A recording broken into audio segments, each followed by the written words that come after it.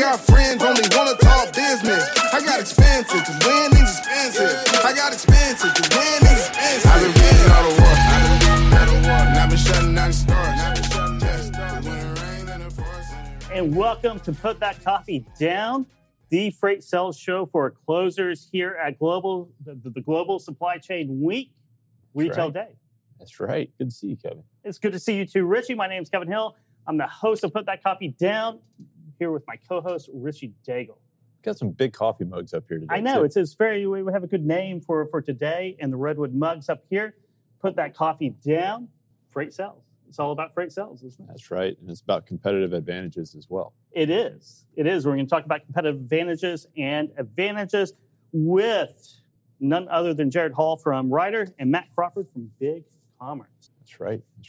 It's, I think one competitive advantage when you're making coffee mugs is this coffee mug will hold approximately 5,000 ounces of coffee. And that might be an advantage that you could have. And if you're in the supply chain, if you're in transportation, if you're in logistics, every morning you come to the office, you need about 5,000 ounces of coffee to power through the day.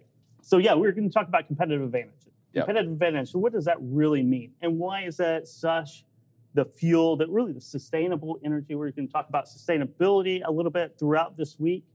It is the sustainability energy for sales. When you have a competitive advantage as a business, business sales, it's all the same thing, right? If you have that, you have some power to go to market. Yeah, and what jumps to mind for me right out of the gate when I start thinking about competitive advantage, one is value, right? Like I have something that's going to drive, our product's going to drive more value, a bigger ROI than anything you could ever imagine.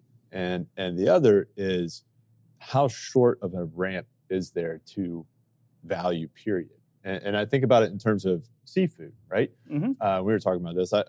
I can tell you about a place in northern Scotland where you can get scallops that are the size of your palm that come out of clean waters and you can eat them raw because that's how clean the water is and that's how amazing those scallops are. And I can say these are the greatest scallops you'll ever have in your life.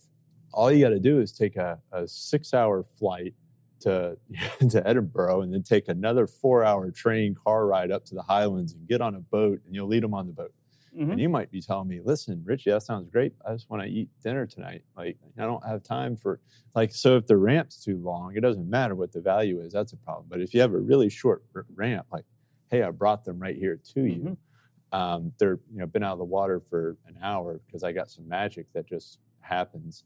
Now there's something that there's a real competitive advantage. You've meshed two competitive advantages to, like a super competitive advantage. And Sears did that, 100 years ago? And now Amazon did that to Sears. They did. We'll get into that in just a second. So I'll do a definition to start off from Investopedia. Competitive advantage refers to factors that allow a company to produce goods or services better or more cheaply than its rivals. These factors allow the productive entity to generate more sales or superior margins compared to its rivals. And what you were talking about just a second ago, short and long ramp, is the niche competitive advantages, right? Mm-hmm. So, it is probably the best scallops in the world in a little area in Scotland. But the territory it really dominates is very small. Mm-hmm. And that can be very small to... let's call it the Amazonification of a lot of companies, the Walmartification, where you have a very sizable, sustainable, or competitive advantage, but those always erode over time as new competitors come in, new technologies come in, as we will see with Sears, Roebuck, and Amazon, which I think is a great case study here on Retail Day to major retailers, so the retailer of the past, who was a dominant force, created, I will call it a huge technology and a method to get to consumers all over the U.S. They made it easy for consumers to purchase money at both companies, right? Mm-hmm. And their technologies were very, very similar for their day and age. Sears didn't adjust with the changing landscape. Time will tell if Amazon does. Yeah, the first Sears Roebuck catalog was printed in 1893, and it was like the internet of its day. It had everything that you could need if you're living in Manhattan, New York City, or on the plains of Oklahoma or Kansas or Texas, right? It just had a wide variety of merchandise that was always delivered, and anyone could order it.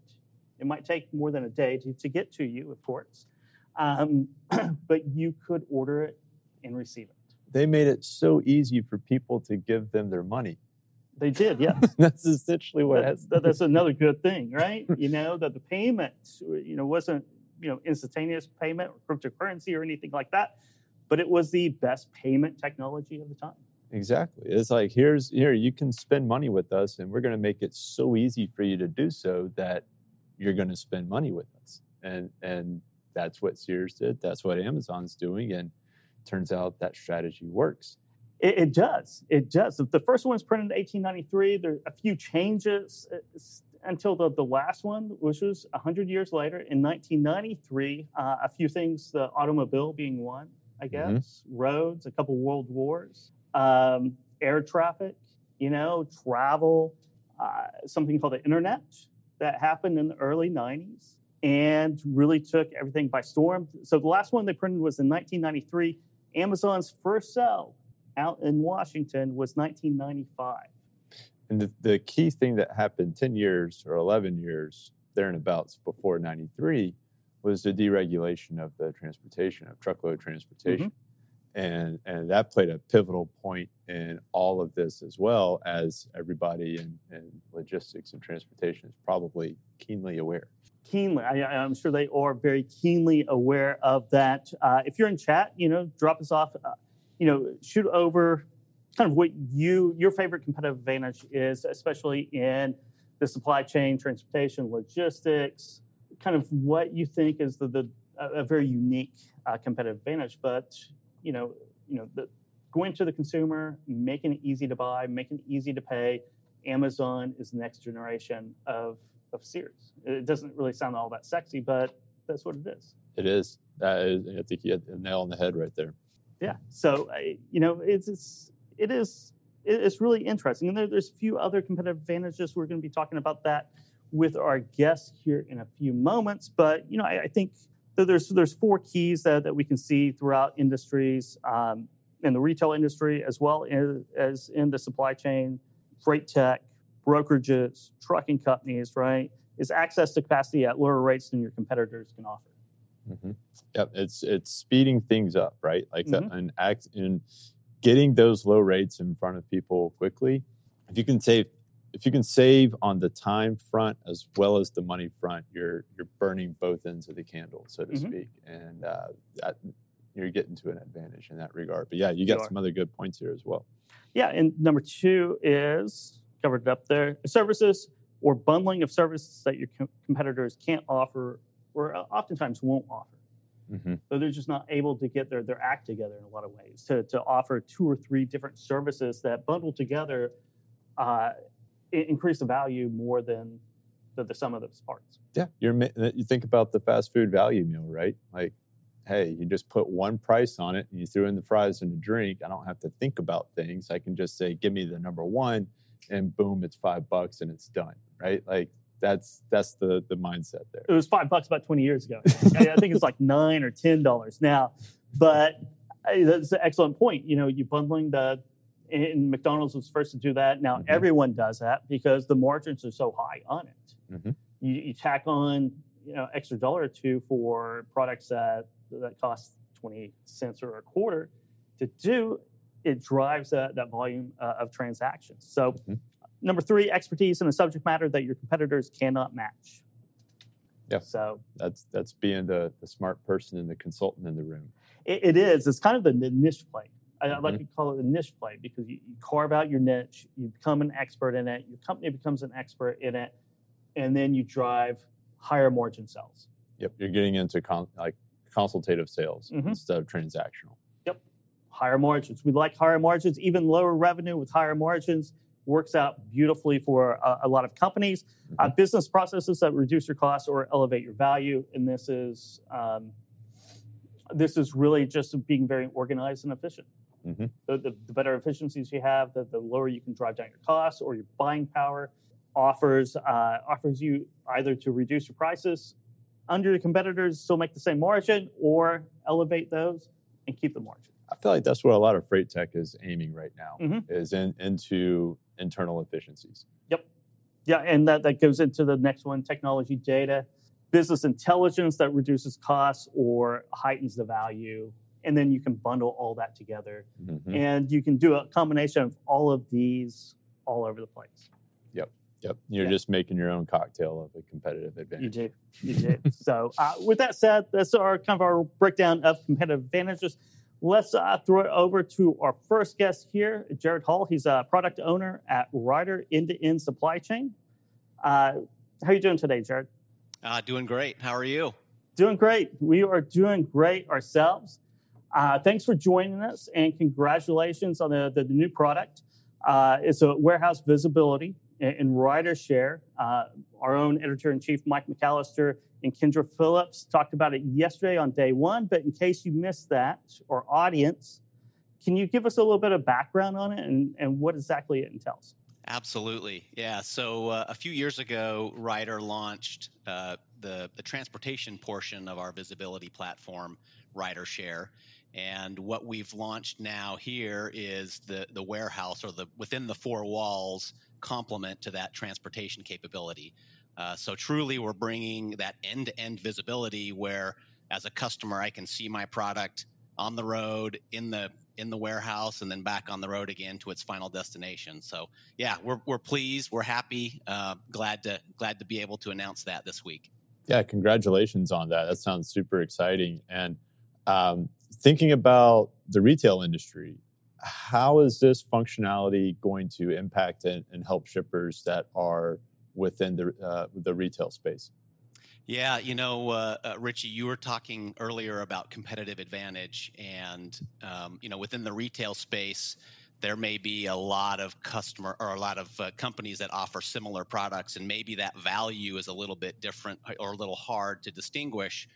One of the things that we can provide through our RyderShare and RyderShare Warehouse is truly to help provide that trust that enables that relationship. And so when our customers can have predictability on their shipments, they can see where the product is going, where it is. It enables our customers to develop those relationships, develop that trust, and helps them to have an advantage in a world where perhaps there may not be as much differentiation between products. So with the rollout, the customers adopting it, what are some of the results that they're seeing from the new program?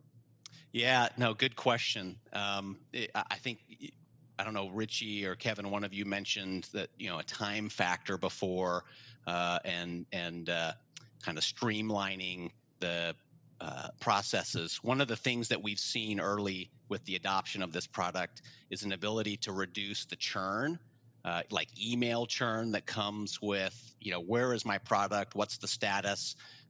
Being able to reduce that email churn, eliminate some of the time that it takes to make a decision. That way we can speed up that decision-making process, make things that make product available more quickly in the market. So those are some of the early returns that we've seen. That's great. So switching gears a little bit here, this is a sales podcast. Usually we're talking about sales and freight sales and all things sales and closing and so on and so forth. And we don't oftentimes have product owners on the show. So I'm curious, what has it been like to be a product owner for a large organization like Ryder?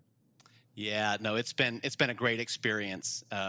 Product owners are maybe a unique aspect of a product owner, maybe not so unique, is we want to solve big problems. We want to solve important problems. And one of the nice things about the logistics industry is there are plenty of big, important problems to solve. And Ryder has done a really good job of allocating resources toward those problems, providing the relationships that we need to go out and talk to customers, engage with them on what it is that keeps them up at night. And so as a product owner, it's just been a wonderful experience to go, be able to tackle these challenges, uncover them, talk to customers, work with them to prioritize what are some of the features that we need to build into our RiderShare platform. So yeah, I think it's been a really good experience having those resources available, having the relationships, and then diving in to solve those big problems. So going off kind of topic that we were talking about earlier between Sears and Amazon, Ryder's been around quite a while. Nice, rich history involved. Why is it so important?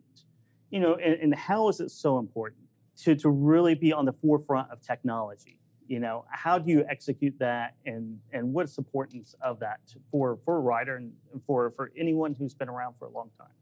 Yeah, Kevin, I'm gonna use your analogy of Sears and Amazon. I think, as consumers, we are used to having wonderful user experiences. Most of them come through our mobile devices, right? And so as we get used to that, we're going to demand some of that in our workplace. And so just like Amazon provided a rich digital experience, a lot of visibility, frankly, to the products that are out there. Ryder, it's critical for Ryder, imperative for Ryder to also understand what are the technologies that are out there, what are the things, how are our customers going to interact with us in the future, what are their demands going to be from a digital experience perspective. So I think that's one of the reasons why it's important for Ryder to continue to invest in technology. Absolutely. So there's a lot of innovation that's going on in freight and freight tech, right? I mean, we're seeing this, VC money pour into the industry. There's a lot of resources coming in. There's a lot of innovation. There's, it seems like every day I'm seeing something new, some sort of new solution. And I imagine that people that are out there that are product-focused professionals that have that background are looking at a lot of various industries for where they can get involved. Does it make sense to go into fintech or to go into the retail space or logistics? Any advice for people that are in that space when they're trying to decide where to go with their career, especially if for those individuals that are product focused that are considering logistics as a viable career path?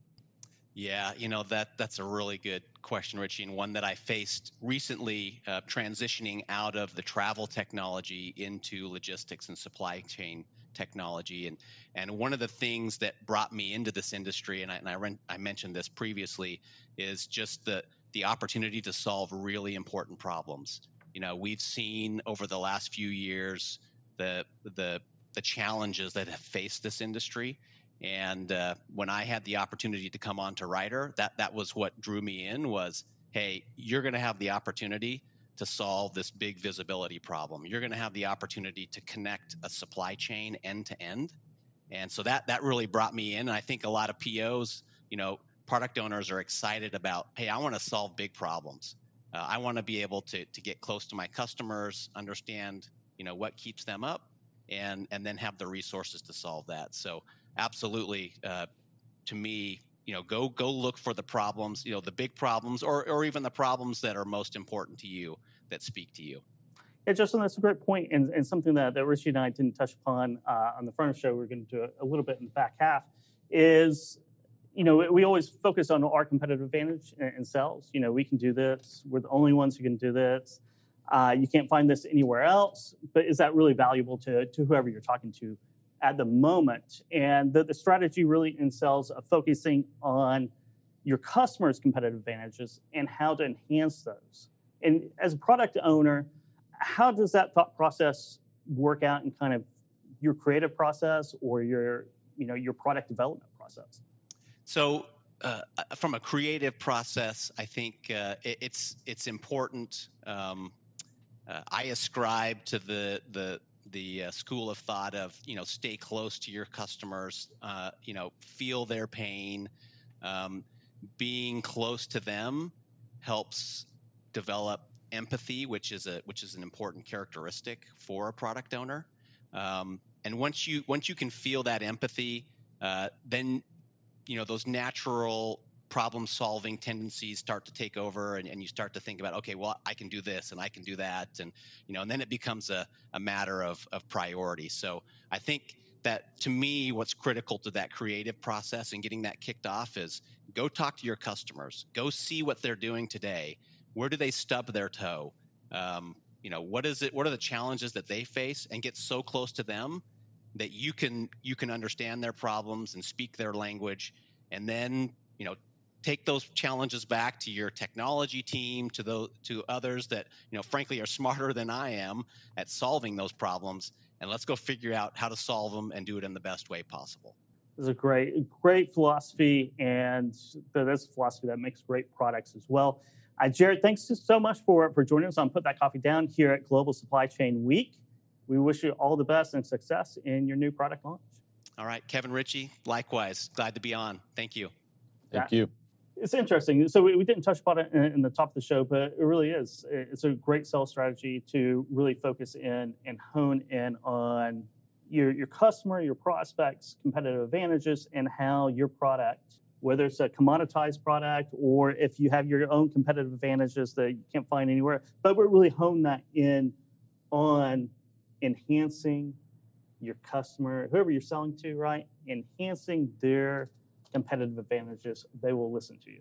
Exactly. And it goes back to who's the hero of the story, right? And are you the hero coming to save the day with your competitive advantage in your product?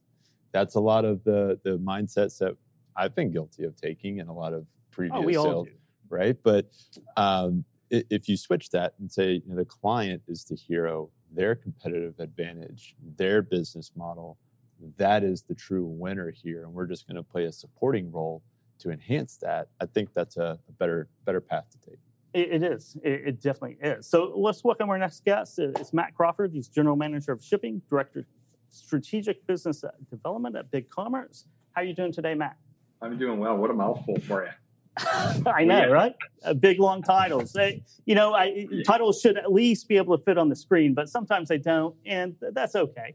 Look, we at the simplest level, we help our merchants use shipping to be a competitive advantage. We don't work as much with the freight companies like you do, but mostly around how do our merchants connect the storefront experience, which is, what are you buying, when's it going to get delivered, and the back end process of how do you fulfill and get it there and meet your promises. So everything you said resonates, even with a long title. That's great. Let's talk a little bit about BigCommerce and kind of these portals. I mean, is this for small, medium-sized retailers to have tools to build their own e-commerce platform on a website? You got it. So think of a merchant. It could either be just starting out, so I'm launching a site selling, I sell bike tools or custom-made bikes, all the way up to big brands like Skull Candy or Solo Stove. Big brands all use BigCommerce, same platform.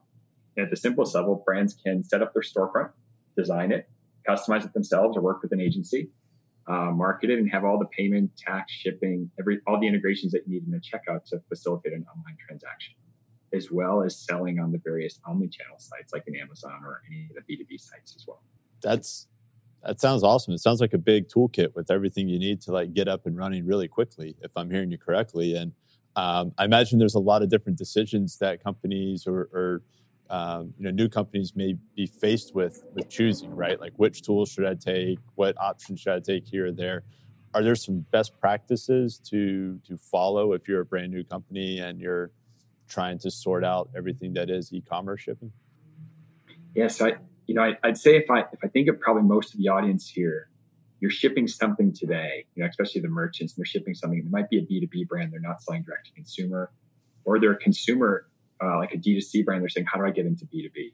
And so I think the first thing, when you say best practices, it's way easier than it used to be. When I think my past life at PwC, it's been $1 million to stand up an e-com site. You can do it for fractions of that with BigCommerce today. And in just a couple months, you're up and running. So I'd say that, the first thing is it's not as hard as it used to be. And if you look at your B2B site today and you think, holy cow, it's nowhere like what Amazon is, or it's nowhere like any of my favorite consumer-facing sites, there's a better way. And that's what BigCommerce does. And it's really, really easy. But what's I love it, especially the people with their first businesses or maybe first time shipping something, that they have an e-commerce platform now. What's the first thing that they overlook or that they really need to know when it comes to shipping? The first thing I think brands do is everyone tries to be Amazon and offer free shipping.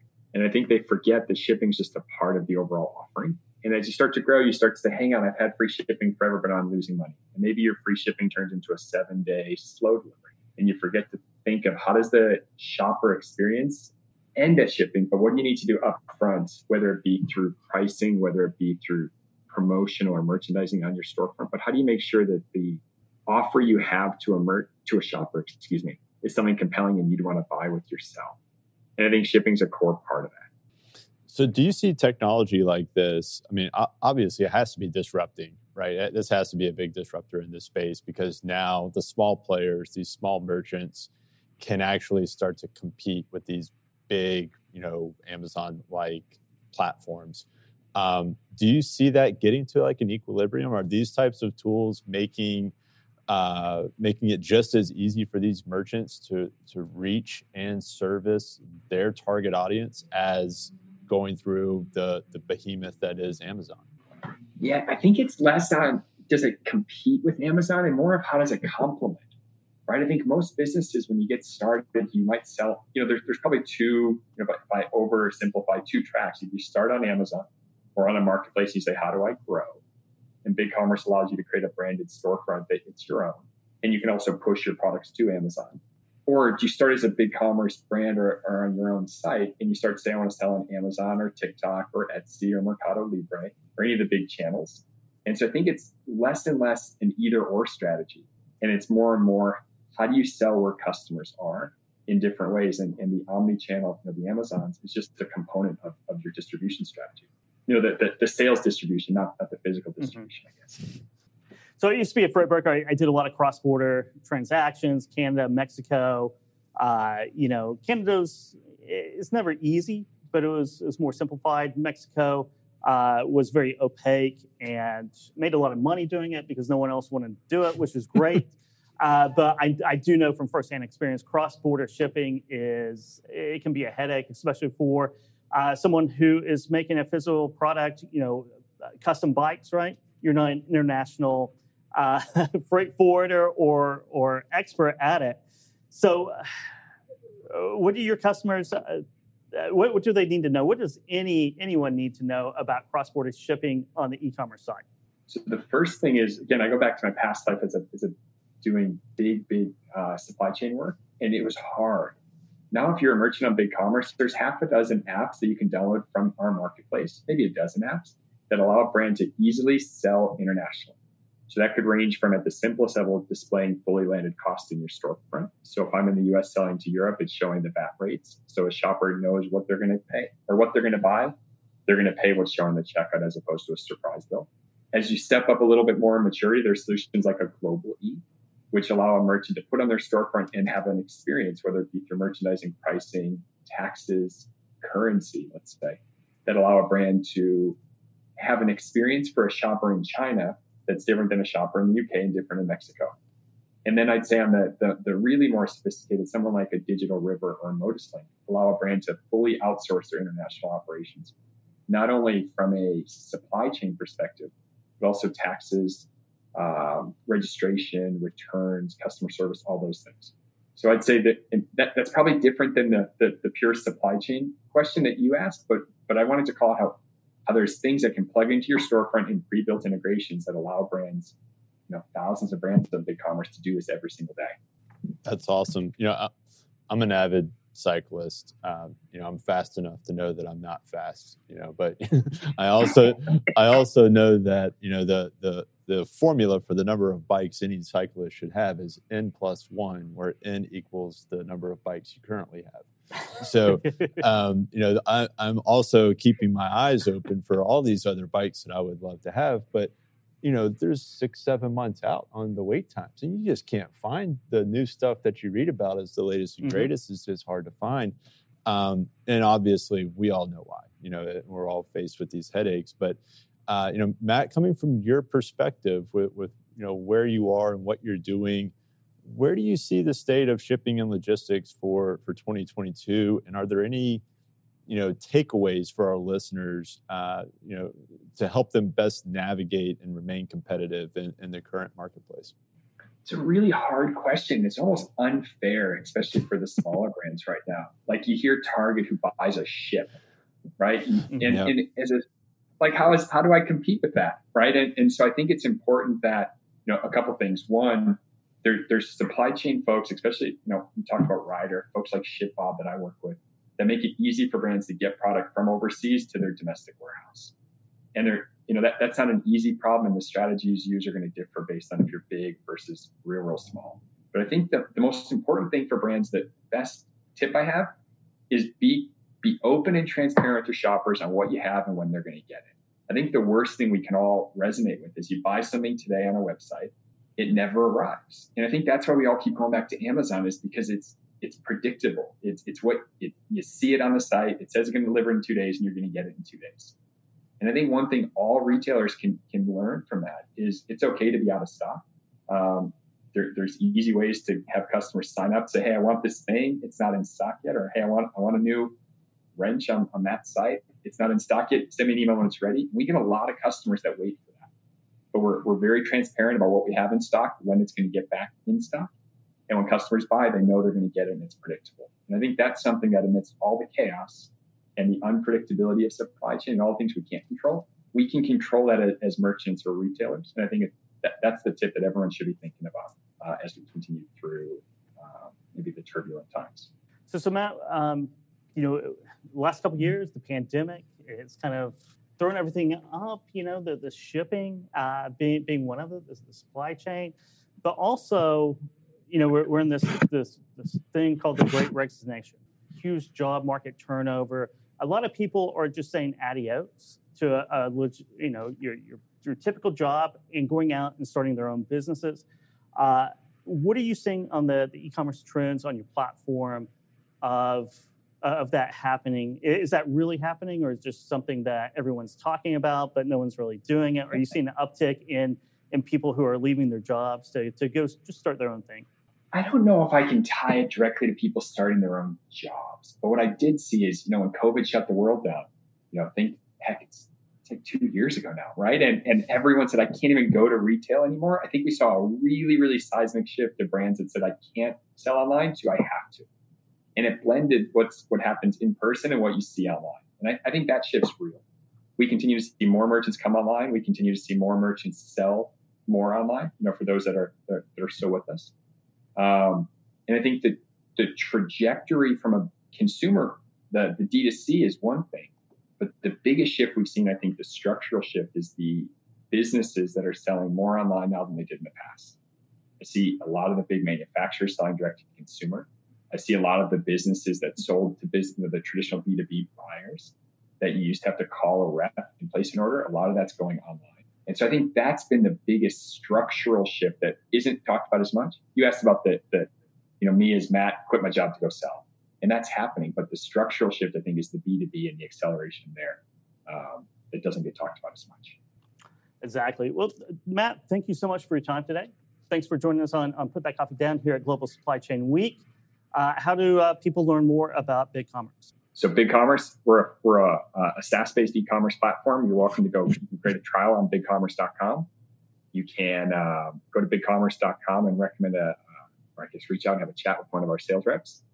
You also can find me on LinkedIn. I'm happy to have a chat with anyone here as well. All right, great. Thank you. Thanks, Matt. Guys, thanks for having me. Appreciate it. Have a great day. You bet. Great. So talking about competitive advantages in automation, technology, everything. Well, he brought up something really interesting there at the very end, which was talking about how big manufacturers are starting to go to direct to consumer, and something, going back to cycling, Specialized, which is one of the largest bike manufacturers in the world, is now opening up direct to consumer. So they are making that's causing quite an uproar in the cycling community, because now instead of going to your local bike shop that's a Specialized dealer, you can just go online and buy something, and you're cutting out the small bike shops to a certain extent. And Specialized is making this kind of big move. And it's interesting because obviously they've done some math and they feel like there's a competitive advantage there with shortening that distance between how quickly they can get their end consumer a bike that they want. But it's is this a competitive advantage that is going to be resilient over time? How is this going to play out? I don't know. It's an interesting thing. It's interesting, and innovation always keeps happening. So competitive advantages are always changing, right? It's not static. You don't just arrive one day and say, oh, I have this competitive advantage. I'm going to just sit back. Sometimes you grow so large that you can't adapt and you can't pivot. Sears being one of those big cases, right? And you're seeing it with a few other large companies out there who weren't the first into the technology revolution, whatever the space they were in or they are in, and they're struggling now. Because the cash cow, the large, you don't risk it all when you're getting money every day. Yeah, and I think that there's a shift that can happen with a company like Sears, right? They start off with, this is going to be awesome for our clients and for our consumers and our target audience. We're going to drive so much value for them. And then decades later, they've had all this success, and the mindset subtly shifts to, we did it. We've arrived, and now we just have to hold on. What we've done has been so successful. We're just going to continue this, and they're not paying enough attention to the changing dynamics that are out there, and how a previous solution may not be viable for the market conditions that are current or happening in real time. And I think technology is changing so fastly or so rapidly now that maybe in the 30s, 40s, 50s, you might have a 40 or 50 year. You saw that with Walmart too. Huge competitive advantage, and they made their own competitive advantage. It's a wonderful story, but that's kind of trickling out. It's always changing, and here we have Gregory. I'm just going to say Gregory D. Data is the greatest competitive advantage anyone can leverage. The data attached to a package is as important as the package itself, and that's from the founder and CEO of Federal Express, Fred Smith. Nice, that's awesome. That's a great point. Yeah, and we see it. We see it here with Sonar as well. Yeah, is the competitive advantage is the data. Yeah, and when that competitive advantage is rooted in, like you were talking about earlier, in your client and your prospect or your client's competitive advantage, and in them being the hero of the story, when that's the holding the crux and the root of what you're selling, then it's going to be more resilient to some of these changes that are happening in the marketplace because you're dialed into your client's needs. I think the moment that you start shifting away from your client and you start being inward focused is you're taking the first step towards a Sears downfall. You are. You definitely are. Well, you know what? Let's do this right now. Let's give away something. Yeah. You want to give away something, Richie? Well, let's do this. Apple Watch Series 7, the newest and best coming up right here. And it is Joann Stores. This is the company, Joann Stores. Jamal Johnson, Director of Product Development. Jamal Johnson, you want an Apple iPhone? No, Apple Watch, right? It's not Apple. Is it iWatch, Richie? Yeah, well, it's an iPhone for your wrist. It's an iPhone for your wrist. Yes. So the newest series, Series 7, that'll ship out. Hopefully, the supply chain will be quick and prompt for you. So, yeah. Congratulations. Yeah. So once again, Joann Stores, Jamal Johnson, Apple Watch Series 7, and talk about a company. Competitive advantages, Apple. Yeah. It's if you go back to the very early stages, I don't know if you've heard the story about Apple at the very, very get-go with Steve Jobs and how he was so dead set on this whole concept of a mouse and having a click, and everyone was like, "You're crazy," and he was like, "No, this is." He had a vision, and he knew that the vision was going to resonate, with the end consumer and was going to be a disruptor and a game changer, and he stayed with it, and he was dedicated to that, and he was right. And here we are with Apple. Here we are with Apple. There's all kinds of books and literature around competitive advantages. You're seeing competitive advantages pop up. We're talking about it all week in the supply chain. You have freight tech, infinite money, not infinite, but a lot of money over the last few years pouring into the industry. You're seeing a lot of great technologies. We talked to Ryder. With RiderShare and going from transport to the warehouse and automation all over the place. Yeah, and I think efficiency is a big part of it. I think that what the pandemic has done is kind of expose some of these inefficiencies that existed in supply chain and in transportation as a whole. And now there's an opportunity. You know, I go back to baseball. Forgive me here, but you know, if you're a hitter and you've just been eating 85-mile-an-hour pitching and just crushing it, and every once in a while you have a slump and a hot streak, but you know you're doing well. Mm-hmm. You know, all the holes in your swing aren't really visible. But then here comes a pitcher that's got a 96-mile-an-hour fastball and a devastating breaking ball, and now you just can't hit. You're struggling to make contact. And the only thing that changed was what you're faced with. Your swing was the same, you know. And I think that's what's kind of happening to supply chain and transportation is like, oh man, maybe our swing wasn't as good as we thought it was. And there's some holes and there's a lot of things that need to be plugged up and some changes that need to be made. And a lot of this money that's going into freight tech, I think, is addressing a lot of these inefficiencies. And efficiency is a word that, you know, keeps on coming up over and over and over. I think it is. I think driving down costs is very important for anyone in this industry. It's all paper based. We hear it all the time, right? It's all paper based or Excel based, and everyone is coming out and developing new tools. You have AI, machine learning. It's very technologically focused. One of the things I really like and I really look for companies to do it well, McDonald's being one, you mentioned that earlier, is bundling. I think bundling is something that any salesperson can do to really enhance the value of what they have sometimes. Because sometimes you're selling what you have. It might not be the best. It might not be the prettiest.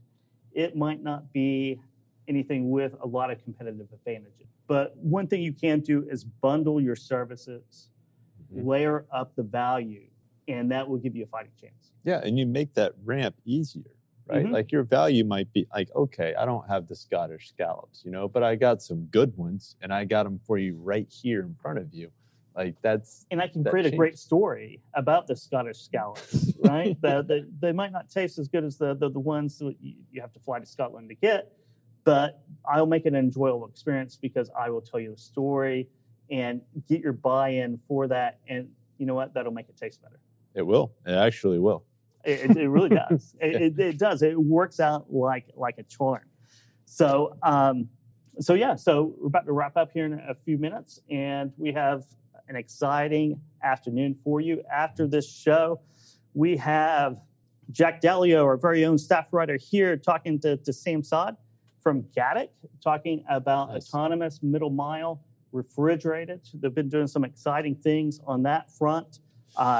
And with the rise in e-commerce and grocery e-commerce, it's a good story right there. And then we have our own Marcus Solomon talking about warehousing, talking about retail space, industrial space. Prologis just came out very recently, said that they're, I think, 97.5% occupancy right now throughout. Wow. And so we have very tight warehousing. But you have dry warehousing, you have cold storage, you have that whole story available right there with Chris Borgson and Mark Solomon. Then we have Great Quarter Gals coming up. Great show. Great show. Kaylee Nix and Grace Sharker, our very own. Plus, one of my favorite people in the world, Bruce Chan from Stifel. Yeah. And if you've never seen Bruce in action, he has great commentary around the markets. He covers that down in South Florida for Stifel. And then my good friend Andrew Lockwood. After that, with myself talking about the driver shortage, or maybe is it really a shortage? And how do you gauge that shortage? Is it just, is it just unattractiveness of the industry? How do you kind of mold those things together? A lot of great content on the way is what I'm hearing. A lot of great content to wrap up day 2. And then after that, we go into CPG in day 3, automotive on day 4, and then, heavy industry, manufacturing, oil, all rounding it out on the final day, Friday, day 5. But you can catch us here again. See you then. I got friends only wanna talk business. I got expensive, cause winning's expensive. I got expensive, cause